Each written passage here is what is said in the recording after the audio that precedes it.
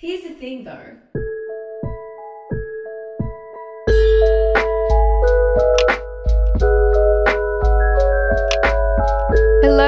Hello, and welcome to another episode of our podcast. Here's the thing though.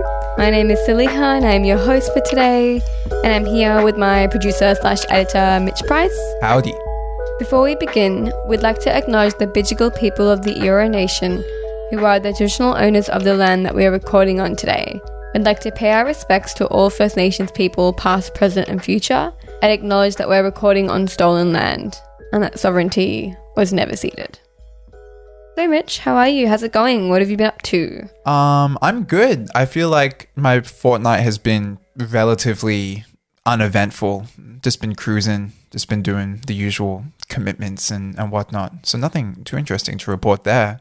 I hope you've had a more interesting fortnight. I feel like I have. I've had an interesting fortnight. It's been exhausting, but I actually socialized over the weekend, which is new for me because I have been a complete hermit the last few weeks, and I realized on Saturday that I hadn't left my house in 7 days or something, and I was like, oh my god, this is not good. I hadn't even left to grocery shop, I just don't leave my house.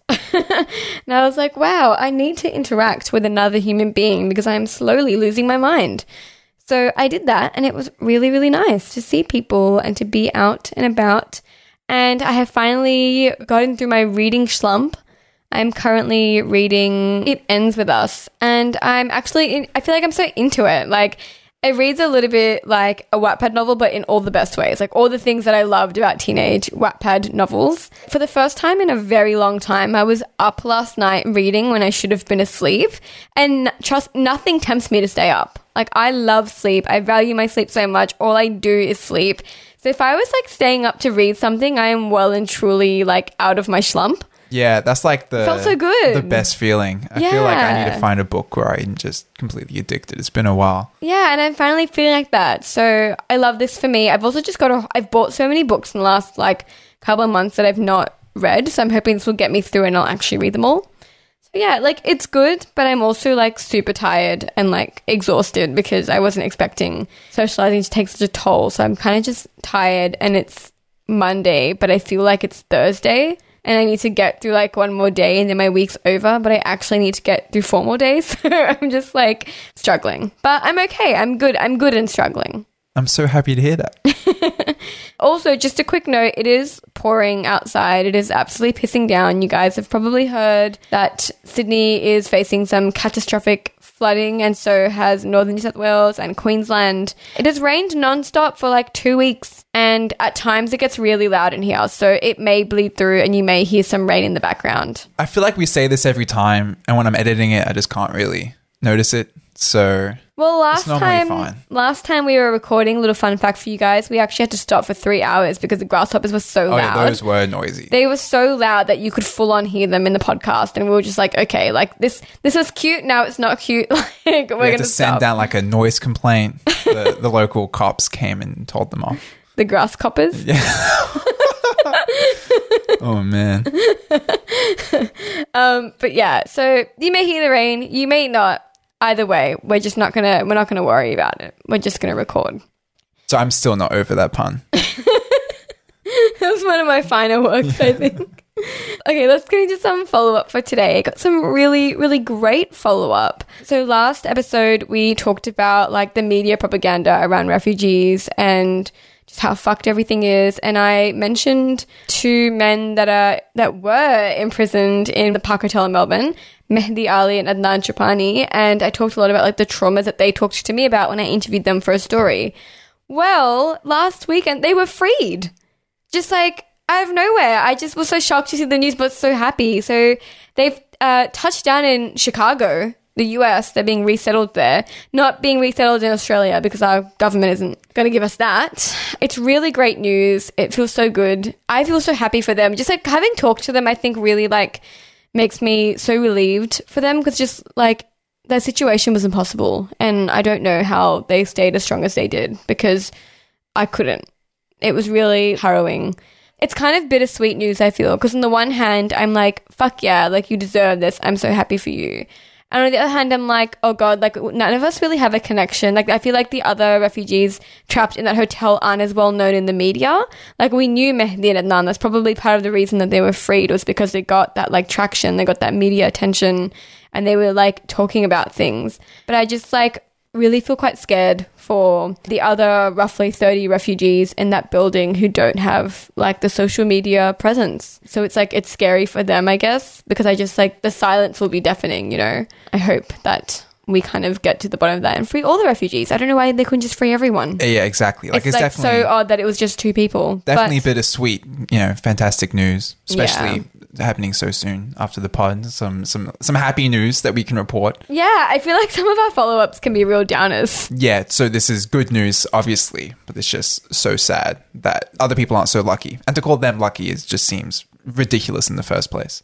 It also just like shouldn't have taken this much to free these 2 people, and that also makes me sad because it's like how much advocacy and like media attention was there just to free 2 people, and there's still 30 like nameless people that the average person doesn't know in these buildings. But you know what? I feel like these 2 being freed is renewed hope. I think we're allowed to have a bit of renewed hope that like clearly all the talking about it, all the attention got us somewhere. So that's good news. And I'm so happy for them, and they deserve it. Anyway, let's introduce today's topic. So as I'm sure all of you are aware, Russia invaded Ukraine in the last week or so. And no, this is not an episode explaining the Russia-Ukraine conflict. Because I don't think either of us are particularly equipped to have start that conversation. Discussing geopolitics. No. Yeah. No. As always, this is I won't even say analysis, more like a conversation or a discussion around the media approach to Ukraine and Russia, because we are media students and that is what we love. So there's a few things I want to talk about, which we'll get into today. But the main, I feel, theme of this episode is like racist double standards or like racial double standards and the non-racializing of white people. And there's just like so many examples. I'm sure you've come across a lot of them already. And I feel like a lot of you kind of want to have this discussion, which is part of the reason I wanted to talk to you about this today, because they're just like, it's everywhere. Like it's just everywhere. So let's get into it.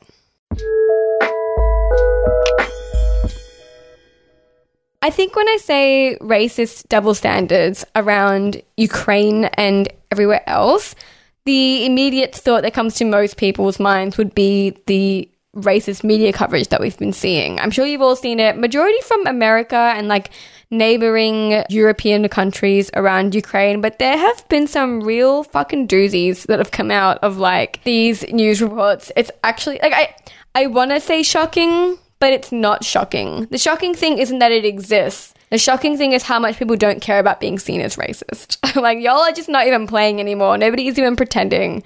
Let me just read some to you. Should I just read some really fucked up things that like news reporters, anchors, and journalists have said? I don't really want to say yes, but it has to be done. Here's one. This is from Charlie D'Agata, CBS. This isn't Iraq or Afghanistan. This is a relatively civilized, relatively European city. Also, can I just say, what does relatively European even mean? Like, it's either European or it's not.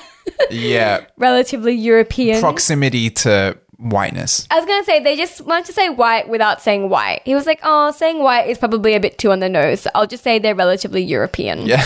Which is already bizarre. Already very strange. Yeah. Then there was Daniel Hannan, who said for the Daily Telegraph, they seem so like us. That is what makes it so shocking. Ukraine is a European country. Its people watch Netflix and have Instagram accounts, vote in free elections, and read uncensored newspapers. War is no longer something visited upon impoverished and remote populations. It can happen to anyone. To me, that was the worst quote. Yeah, wow. That was actually worse than, like, the other ones. And there are bad ones. There's this one from some guy on a Spanish TV news channel that said, these aren't like the other children that we've become accustomed to seeing suffer on TV. These children are blonde with blue eyes. So this is very important. Somehow the previous quote was worse. Daniel, I'm coming for you. If I ever see that man, it's on site. I'll put a link to a Twitter thread of a lot of videos and screenshots of various articles and live news reports with similar arguments of like, oh no, you don't understand. These are white people. White people don't get hurt. We don't bomb those kinds of people. They don't experience war or violence or suffering. If they do, we have to alleviate it because we can't let white people suffer like we let everybody else suffer. It becomes, completely unimaginable human rights abuses because this stuff isn't meant to happen to people that look a certain way. But then if it's, a third world country, it just is like, what's new? It's so shocking as well because do Americans have no concept of the fact that they're the ones like bombing the Middle East? That's what blows my mind is they're all like so shocked by what happened in Ukraine and they're so angry at Russia for bombing something. They're like, wow, you're so violent. I'm like, you know that that's what your country is doing, right? Like, I mean, I'm glad that they're anti-Russia, but like, do you not know that Afghanistan isn't bombing itself? Like Iraq isn't bombing itself. Lebanon is not bombing itself. This is your country. This is the issue with like the way Westerners talk about the perpetual war of the Middle East. They talk about it like this mystified, distant power, and there's no aggressor and victim. There's no like who is bombing who. It's just the war in the Middle East. There's no like sides. There's no understanding of like powers. And it's just like literally within the week of Russia invading Ukraine, like America bombed several countries. They just have no clue. They have no concept. It's not even shocking from the level of like how like blatantly white supremacist this commentary is, but just also how like ignorant it is, like of their own politics, of their own geopolitics. It's also so strange. Just to continue on that point, like that first quote, like this isn't Iraq, this isn't Afghanistan. Why not? Like, why isn't it like those? Yeah, like, this seems like a sort of a similar strife. It's a similarly imperialistic attack, but they just can't conceive because this time it's not necessarily America being the imperialist power because that is just like logical and makes sense and people don't really see that as an aberration. Well, they don't think of America as at war, if that makes sense. Like, they don't think of what America is doing as war. They see it as like national security. They think they're on the defense, and when they do bomb other countries, which I don't even think they know they're bombing other countries, but when they do even know, like it doesn't come from an understanding of being an aggressor, of being imperialistic, of like hurting civilians. Well, it's literally peacekeeping. Yeah, they literally think they're peacekeeping. And I know you guys all know that these are problematic and that these are racist, and we don't have to tell you. But the reason that we're bringing it up is because I think the discourse, obvious as it is, around these racist reporting has actually really opened up a much deeper conversation on racist double standards in the media, which we are going to get to because I have a really good article that I want to talk about later in the episode. But I want to explore this idea of the Ukraine-Russia conflict as a vehicle for more reflective conversations, I think, in the media now, especially in Australian media. I think it's in a way, like, given opportunities for some conversations that we've been trying to have for a long time that people just haven't really been interested in. Even now, on a much lower level, we can see it in our own government's kind of response to this situation. So after Russia invaded Ukraine, Scott Morrison said that we have plenty of room for Ukrainian refugees and that he would increase our intake just like he did for Afghan refugees when the Taliban took over Afghanistan, which like was immediately criticized because the government didn't increase its refugee intake after the Taliban took over Afghanistan. Like this was actually a huge problem. Like lots of people reported on the fact that our government refused to help even our own workers. Like there were people in Afghanistan who like worked for the Australian embassy and like were translators for us that were abandoned there and not saved. Like this is complete, like it's a misrepresentation. Like not very long ago, this was big news. Like literally a couple of months ago. Yeah. So I mean, first it's like misinformation, and then secondly, like didn't he listen to our last episode? Like, clear. Like, is this not just so nonsensical and hypocritical? Yeah. Well, you know it's bad when even the Australian Christian lobby, like of all people, criticised Scott Morrison for saying that visa applications from Ukrainian people are, quote, at the top of the pile, end quote, asking, what message does this send to people that are fleeing the horrors of the Taliban? Like, that they're not priorities, they never have been priorities, but Ukrainians are at the top of the pile. I mean, even the language of pile, like, there's just a pile of visa applications, they're just at the top of the pile. Like, even that is just such bad imagery because it just reduces, like, people's pleas to leave, like, persecution as, like, just a bunch of papers on a desk. I don't know, just already problematic in so many ways. But again, really interesting because even our own government is like suddenly pretending to care about refugees when we know, as per our last episode, that they don't. And not just that they don't, but that they refuse to like let more refugees in. Our refugee intake is very low at the moment. And our government is fucking evil. And they have literally 30 people locked up in Park Hotel in Melbourne right now. And if we really have so much room for refugees, why don't we just free them? Like, why are they locked up in a hotel? Why do we have people in detention if we have like so much room? And we do have room. We do. It's just our government only has room for Ukrainian refugees. This may seem like a little bit of a tangent, but it's just really coming to mind. And I think this just really is such a fascinating example. Back when we did our episode on wholesome dystopia and we went through this idea of the propaganda model from like Noam Chomsky and I think Eric Herman.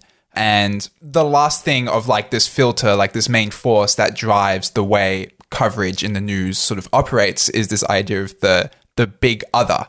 So it's essentially what is the big enemy of the time. And I think this is interesting because the discourse of like refugee intake seems to really reflect that. And it's something I've been really conscious of recently. So in the time that like these writers were developing these ideas, it was communism, the spread of communism, after the Second World War. But then like after 9/11, the big other that dominates. Terrorism. Yeah. And it's like Islamophobia very seriously. And now we've seen like this anti-Chinese stance that just seems to permeate like every, like once you acknowledge like there's a central theme throughout the years that sort of like every news article seems to be centered around this omnipresent fear.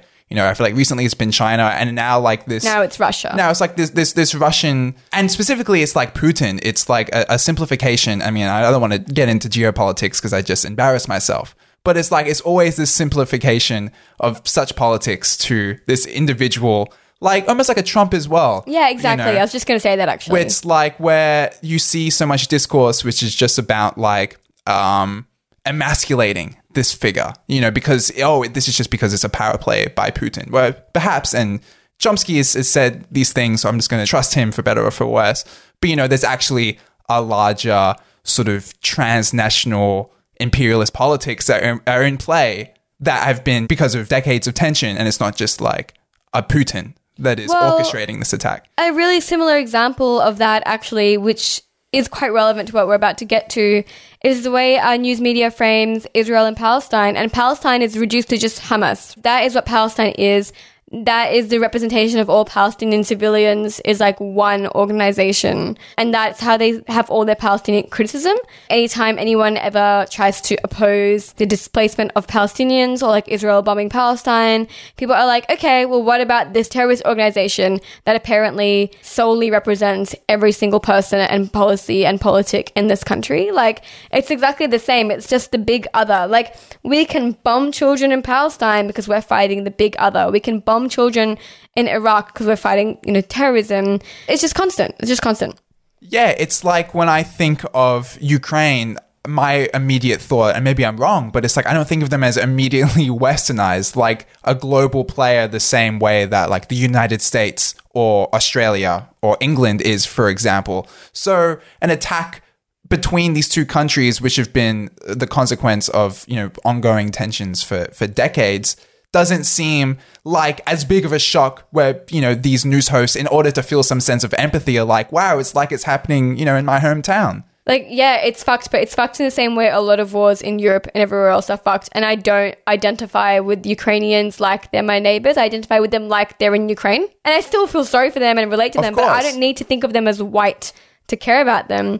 And it's interesting because we don't think of them that way. Like, and nobody did as well. This is the thing. Like, you asked an average person 6 months ago where the fuck Ukraine is, and like to talk about Ukraine's politics, like they wouldn't know shit. Like, they don't. No one actually knows what they're talking about. Yeah, it just seems like when white people see other, lighter skinned folk in the context of war, their brain just short circuits. Yeah, like they can't compute. It's so interesting how white people everywhere have kind of just immediately absorbed Ukraine into whiteness. And I'm just like, I don't think about Ukraine as like a country similar to America or like London or Australia. I think of it as a country similar to like Russia and like Uzbekistan, like, because that's the corner of the world that it's in. I mean, we've talked before about whiteness just being a concept and it absorbs people all the time. Like Irish people weren't considered white and now they are. And like even now in like Australia, like Italian and Greek people are often considered white when they didn't used to be and they were like experiencing racism. And now I feel like not long ago, I feel like a lot of white Anglo people would not have considered Ukrainians as the same as them.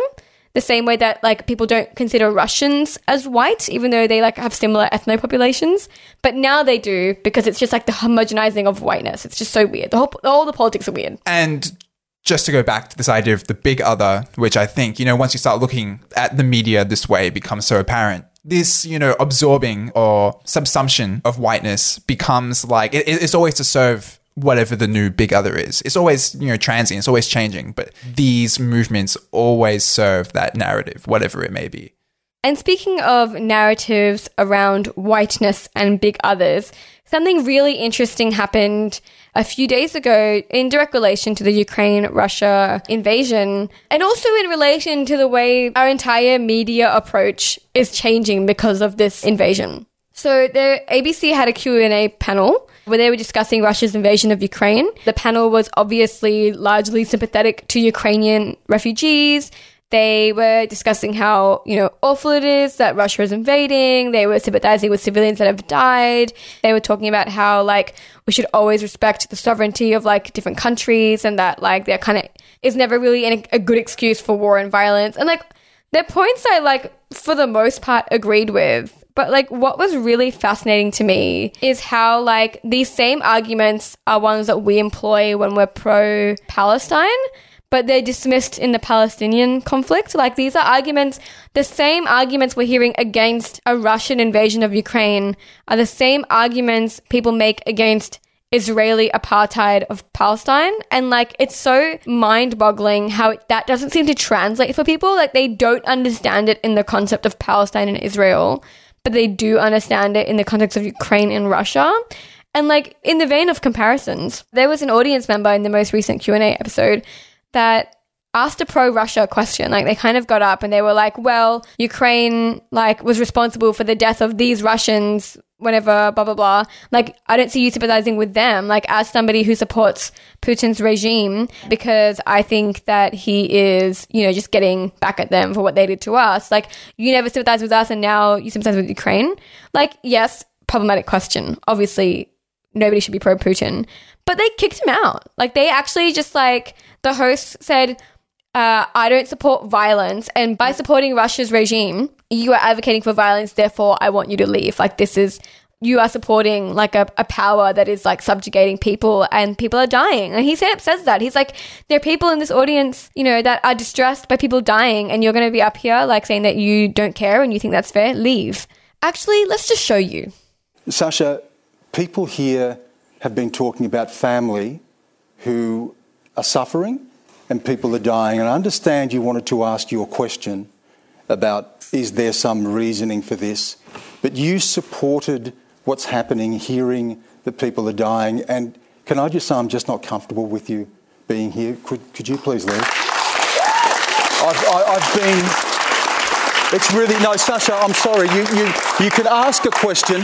You can ask a question, but we cannot advocate violence. I should have asked you to leave then. It's been playing on my mind, and I'm sorry, but I have to ask you to leave, please. And I'm just so fascinated and frustrated by that interaction.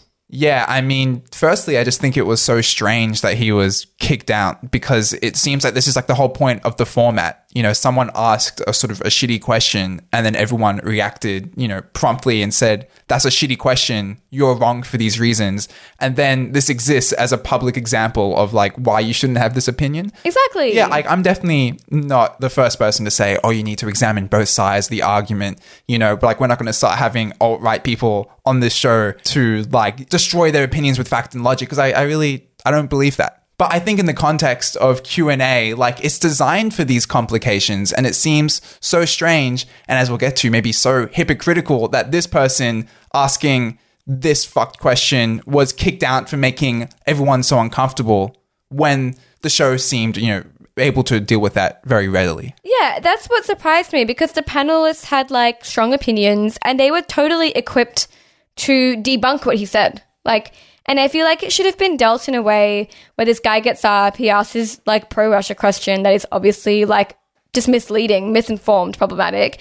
And like it's their role as like experts and journalists on the panel to be like, you're incorrect. You're factually incorrect for these reasons. We don't support what you've said because you're actually diminishing the lives of XYZ. And by holding that opinion, you effectively uphold these other opinions that we don't agree with. And when they say that, the people who are watching that might have sympathized with his argument would be like, oh, and they would have to reflect on their problematic opinion. And it actually would have created like a good change in people. I feel like they actually had potential there to shut that shit down in like a really productive way.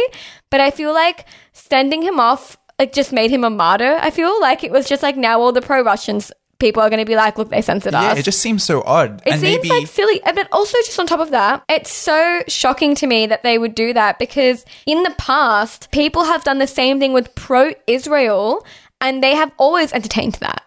And it has always been approached as like a two-sided issue. Like, oh, but, what about Israel's side of the story? What about them?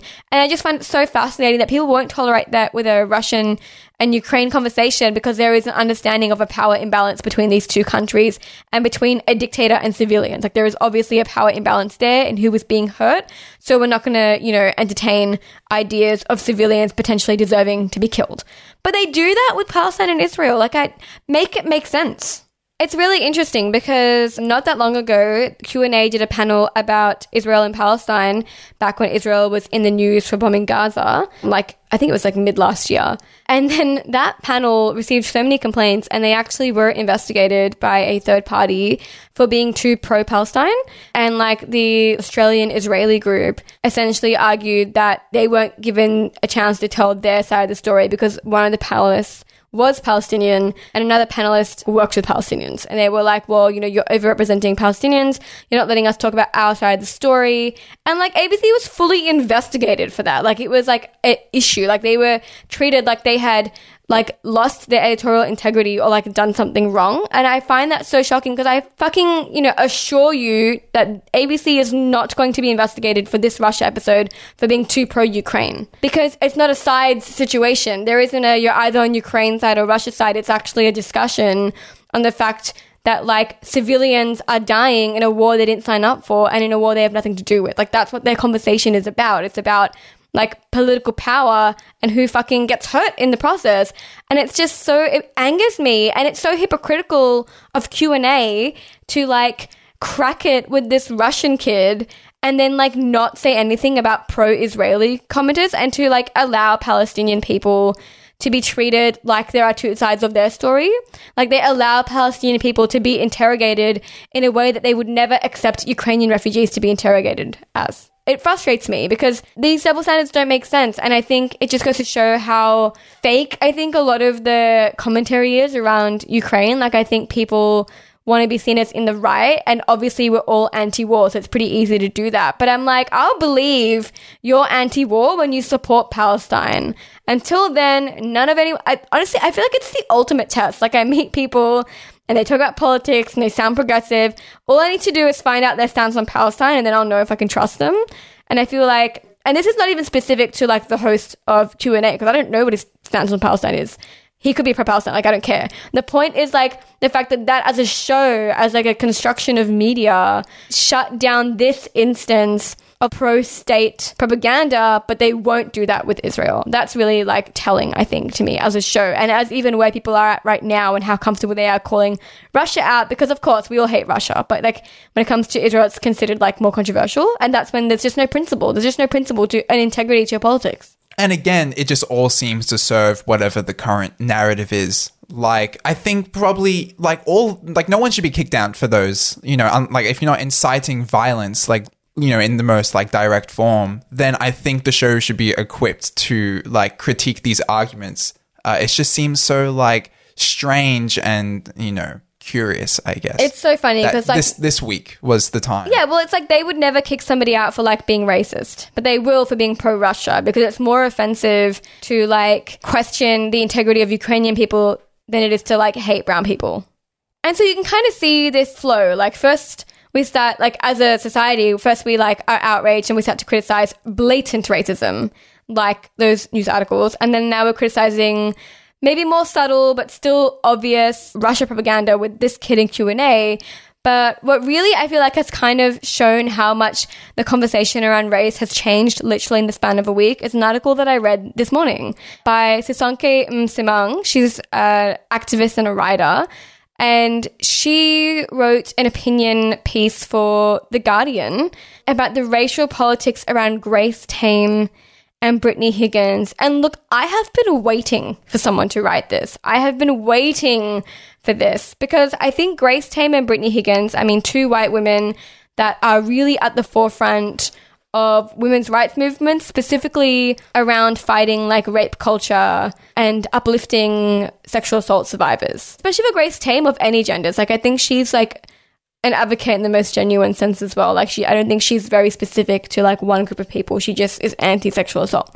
But these two women are really like, they're on magazine covers right now. Like they are the moment. They are like iconic. It's a little bit, I don't think they mean to be, but they definitely are treated as a bit of a slay queen feminism situation, which is not their fault. But I feel like both Brittany Higgins and Grace Tame have really been put on this huge pedestal right now. And, you know, they've turned them into national treasures. I feel like they've transcended their role as like advocates or activists and they've become the face of modern day Australian feminism. It's sort of like the Australian Me Too movement in a way. Like they've become very much the face so. of this thing, this narrative that has happened in, you know, the past 2 years. Yeah, exactly. It's been a huge change, especially like, I mean, the most recent kind of news stories with Grace Tame were about how she basically refused to play nice with Scott Morrison and refused to like entertain him with a placid smile and be kind to him. And there were like a million think pieces and like a lot of solidarity and support for her because a lot of white women were like, fuck you to all these old creepy white men. Like, we don't owe you pretty. We don't owe you kind. We don't owe you coy. We don't owe you sweetness. Like, women can be angry and women don't have to play nice in order to be respected. And women can be angry because why can't they? Like, it's traumatizing to be a woman. It's traumatizing to experience sexual assault. And like, why do these advocates and these people have survived, you know, horrific situations, why do they have to play this game, you know? Which I think is all true and they're all important conversations. And I think everything that Grace Tame is like doing is important work and I admire her. But I find like some of these conversations really hypocritical. And I have thought this for a while, especially around these rage conversations with Grace Tame, because I was just thinking black and brown women, especially black women, are so villainized for righteous anger. Like so villainized and ostracized. But when that anger comes from like the likes of Grace Tame, it's revolutionizing. It's like completely changed the way that we approach politics and the way, like, and things that we expect from young women. And I remember thinking that in the moment. And now Sisonke Msimang has written her article. A fantastic article. Amazing article. It's so good. It's a must read. I will obviously put it in the sources. Essentially calling this out in a way that I think was also really delicate. Like, I think it's a really like controversial opinion to have, which is why I've never written about it, because I don't think I could write about it in a way that wouldn't get me digitally fucking lynched by all these like white feminists. Like I don't know how I would approach this without causing problems. I mean, Higgins and Tame, obviously brave, but also this article is immensely brave. This article is, it is brave because it's saying what a lot of us are thinking, but we're just, if you're like me, like I just can't deal with the backlash that would come with writing something like this. I'm going to read you a snippet of her article that kind of, I guess, gets to the point of what she's saying. I have yet to see black women's anger greeted with the same kind of public solidarity or sympathy. And yet, black women have been expressing anger for years as they address racist police and education systems, as they try to create opportunities for themselves and face the double burden of sexism and racism. Our anger is not seen as strategic or tactical or worthy of analysis. Instead, it is racialized, seen to spring from our nature. Like so many negative emotions, anger is seen as an essentialized trait, part of the insidious racist idea that black people feel and white people think. And especially that last line, I really resonated with that because I noticed that with Brittany Higgins and Grace Tame. Like, her anger was seen as powerful and rebellious even, you know, like a threat to the patriarchy. And I find that so frustrating in a way, even though, like, I don't have an issue with her, but just the response to it is frustrating because this has been going on for a long time. And I feel like the same women that support Grace Tame and her anger and revel in it would turn around and strike down their black and brown female peers for the same anger because that doesn't benefit them. I'll read you a little bit more of this article. Instead, over the past year, I have watched the exaltation of angry white women who have finally understood the limits of respectability. I have watched as a narrative emerges of white women as fighters, as eloquent challengers of the status quo, as upholders of the feminist legacy with little to no reference to black women who have been doing this for years. As with so many other issues, the racial double standard is stark. What is worth pointing out, though, is that Tame's elevation to heroine status is indicative of a women's rights movement that can still only hear hard truths when they are delivered by white women. Her ascendancy is also indicative of a media environment that creates darlings based on its own image of itself. Last year, Morrison's admission that his wife had asked him to consider Higgins' story through the eyes of a father sparked media outrage, and I found that hypocritical. I found it hypocritical too because, it's a lot of the same white women that identify with Grace Tame and Brittany Higgins' anger that will also turn around and like venomously shun anger from mostly black but also brown women. I've seen it firsthand. Like, when Grace Tame challenges the status quo, she is a hero and a pioneer. But when I or somebody else who isn't white does it, we're divisive, we're troublemakers. You know, then all the tone policing comes out and the white feminism comes out. You know, and this is not saying that Grace Tame is a white feminist. I'm just saying this is the media around her. I also just find all of this so interesting. I've thought about this for a while because I feel like there is no critique of like Brittany Higgins' politics as a person. I don't know what her individual politics were before she became known for anti-rape advocacy, right? And it's because, well, according to the ideas around her and the support of her, challenging rape culture is apolitical. I don't need to know whether she's left or right wing. It doesn't matter because what she's advocating for, it doesn't matter in regards to that. Yeah, it's a bipartisan issue. You know, it transcends conventional politics. You know, this isn't something that like this isn't a voting issue. You know, of course, like, oh, we're all against sexual assault. How could that be a political issue? Exactly. And before Brittany Higgins was known to us, and she was, I mean, look, the whole situation is fucked because the reason she's in the limelight is because somebody raped her. She had to experience a trauma. But something that I think people don't really talk about or don't even know is like what her politics are on an individual level. Because like Brittany Higgins was like a Liberal staffer. She was like working for a party that actively had a hand in upholding rape culture and oppressing other non-white women. Like the Liberal Party actively oppresses non-white women, especially poor non-white women. And I just find it frustrating at times how like people don't bring that into account when we like put Brittany Higgins as the face of modern day feminism because it immediately excludes like all the women that previously her work oppressed, right? And that's not to say, because I feel like I have to kind of put a disclaimer. I'm not calling out Brittany Higgins. I'm not saying she's a racist. I don't know what her politics are. I'm just saying nobody has an interest in talking about racial politics around Grace Tame and Brittany Higgins. And those of us who may have those conversations have had them privately because we know we're going to get fucking crucified for like daring to criticize the white feminism around Brittany Higgins and Grace Tame, because people will see that as us like tearing down these women that are doing good things for society. And also one thing I sort of got from Samang's article, and I want to see if like you got a similar vibe as well, but it's almost like that white women are multifaceted. Like they can have like this typical polite, delicate side, for example, but then it becomes shocking and surprising when they start challenging, you know, respectability politics, and it becomes like this revolutionary attitude, and it shows how there's only like so many different sides, like they're so complex and multifaceted. Whereas when women of color act in similar ways, it's then seen as merely portraying their singular nature. You know, yes. It's like they're one-minded, they're angry black women, you know, that whole stereotype. But then white women, so many different ways of acting, so complex, so multifaceted, and they can sort of shift between them. And that's what becomes radical. Well, I was going to say, that's why Grace Tame's anger is powerful, because she's allowed to not be angry. Like, because she can be a regular personality, a regular woman that people just relate to on like a normal level. Like, she went to a Christian private school. She's a white woman in Australia. That's just relatable to like majority of her audience. And I think part of the reason that white women love her anger is because they, as white women, can be so many things, and anger is just one of the things they can publicly feel. It's a privilege that I don't think a lot of white women realize they have. Like, for your anger to be seen as valid because all of you is valid is like something that women of color are not afforded. And when we speak about issues like this, we're immediately shut down. And look, I know people are going to say, oh, Brittany Higgins and Grace Tame obviously get a lot of vitriol. They do. I'm, again, not denying that. What they're doing is brave, and they are powerful women, and they are creating change, and they face a lot of vitriol and backlash and sexism for what they do. But it's important to note that they can do it, though.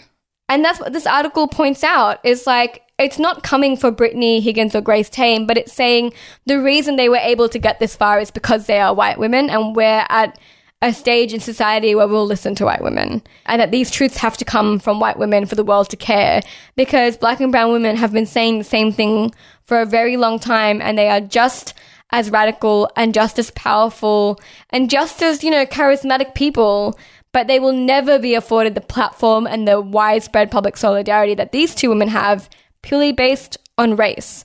And it's like a conversation that I do not think we would be having pre-Russia-Ukraine. And you're probably like, what's the link there? But there is, because I think that was such a taboo conversation around race literally weeks ago. But the Ukraine-Russia situation has really opened up a space to be critical of media, because now, like, they can't admit that race isn't a problem. Like, it's kind of unveiled this huge racism issue in more obvious ways, like with the coverage we talked about before. But I feel like step by step, we're actually getting to like really important and like kind of radical conversations about race now, like with this Guardian op-ed. Like, this would not have been published a few weeks ago. It would have been too controversial, but we're now at a place where we can be super critical of race in every form because of the media, because of the racist media around Ukraine. It's just really interesting. Like, how unexpected, what an unexpected consequence of Russia invading Ukraine, just like in a local Australian media lens, that it is only because of that now, like years, like at least a year after Brittany Higgins made headlines, we are able to have a conversation about her and Grace Tame's whiteness. I think that's like so fascinating. Yeah, and I think it's sort of like maybe opening people's eyes as to what is political. Because I feel like if you're listening to this podcast, then you're well aware of this idea that everything is political. But I think, in terms of mainstream discourse, what we normally see on like, Guardian op-eds, it's like you have the political space and then you have like, everyday life, and they're sort of separated. And I think what the Tame and Higgins conversation shows is that it seems we can only talk about political issues like sexual assault when they become deemed as non-political. Like sexual assault is an apolitical issue. It's almost like it has to transcend politics, aka it starts affecting liberals too. It's only until then that we can actually start discussing this issue, because it's become like bipartisan or non-partisan. And I feel like even then a key word for that is like, it's become an issue that affects white people in a way that we can talk about it now. Because like climate change is a good example of that, like people of color are disproportionately affected by climate change. Like Pacifica communities have been obviously talking about climate change for a long time because our islands are literally sinking. And like now suddenly a lot of people like in like wealthier, whiter nations care about climate change because now they're feeling the effects of it when this has been an issue for a long time. Like, and now climate change is no longer considered a political issue because now it affects all of us, even the privileged. Yeah, exactly. And it's like, that's why only a white woman could be the face of this issue right now, because if it was a woman of color, then it's making this issue political, which of course it is political, but in the eyes of so many, it's an apolitical issue. And then if you racialize it, then you're politicizing it, and then it becomes ideological and like this whole mess. Yeah. That's the issue. That's the issue. Well, it comes back to the idea of whiteness as default and whiteness as being apolitical. To be white is to be apolitical. And to be not white is inherently to be political. You cannot exist in a black or brown body and be apolitical because you are inherently politicized because we live in a white supremacist society. So to kind of end this episode, just to summarize this journey. Yeah, I think like there's been a lot of really interesting conversations around race and Ukraine, but specifically around whiteness as a default, around how everybody else is the other, everybody else is politicized, everybody else is barbaric or uncivilized or just an angry black woman or just whatever. And feelings and human rights violations and sexual assault and all kinds of other issues only matter when they affect white women, but specifically like white women and children as well. Like even with Ukraine, the real, like when we're talking about refugees, we're talking about white women and white children, especially all these conversations around like, oh, but these blonde, blue-eyed children, like this idea of like, these issues aren't issues until they hurt vulnerable white people. And now we can talk about them not as political issues, but as like human rights. Just interesting. I just find it interesting. Cool. Well, thanks for listening. I think now's a good time to talk about our sponsors for the episode, which is you, our lovely, lovely listeners. Specifically, we'd like to thank Johnny, Sarah Wallace, Pia, Sel Calcano, Liz, and Katie. So thank you so much. If you thought our discussion today was interesting or thought-provoking or something you learned from, please consider donating to our Patreon at patreon.com/Saleha. And if signing up isn't your thing, you can also donate to our PayPal link at paypal.me/Saleha to support future episodes. Both the PayPal and Patreon links are in my Instagram bio, so check them out over there at Saleha Official, and give me a follow if you liked today's episode. And follow my Instagram at mitches.miscellanea for discussions around film, books, and music.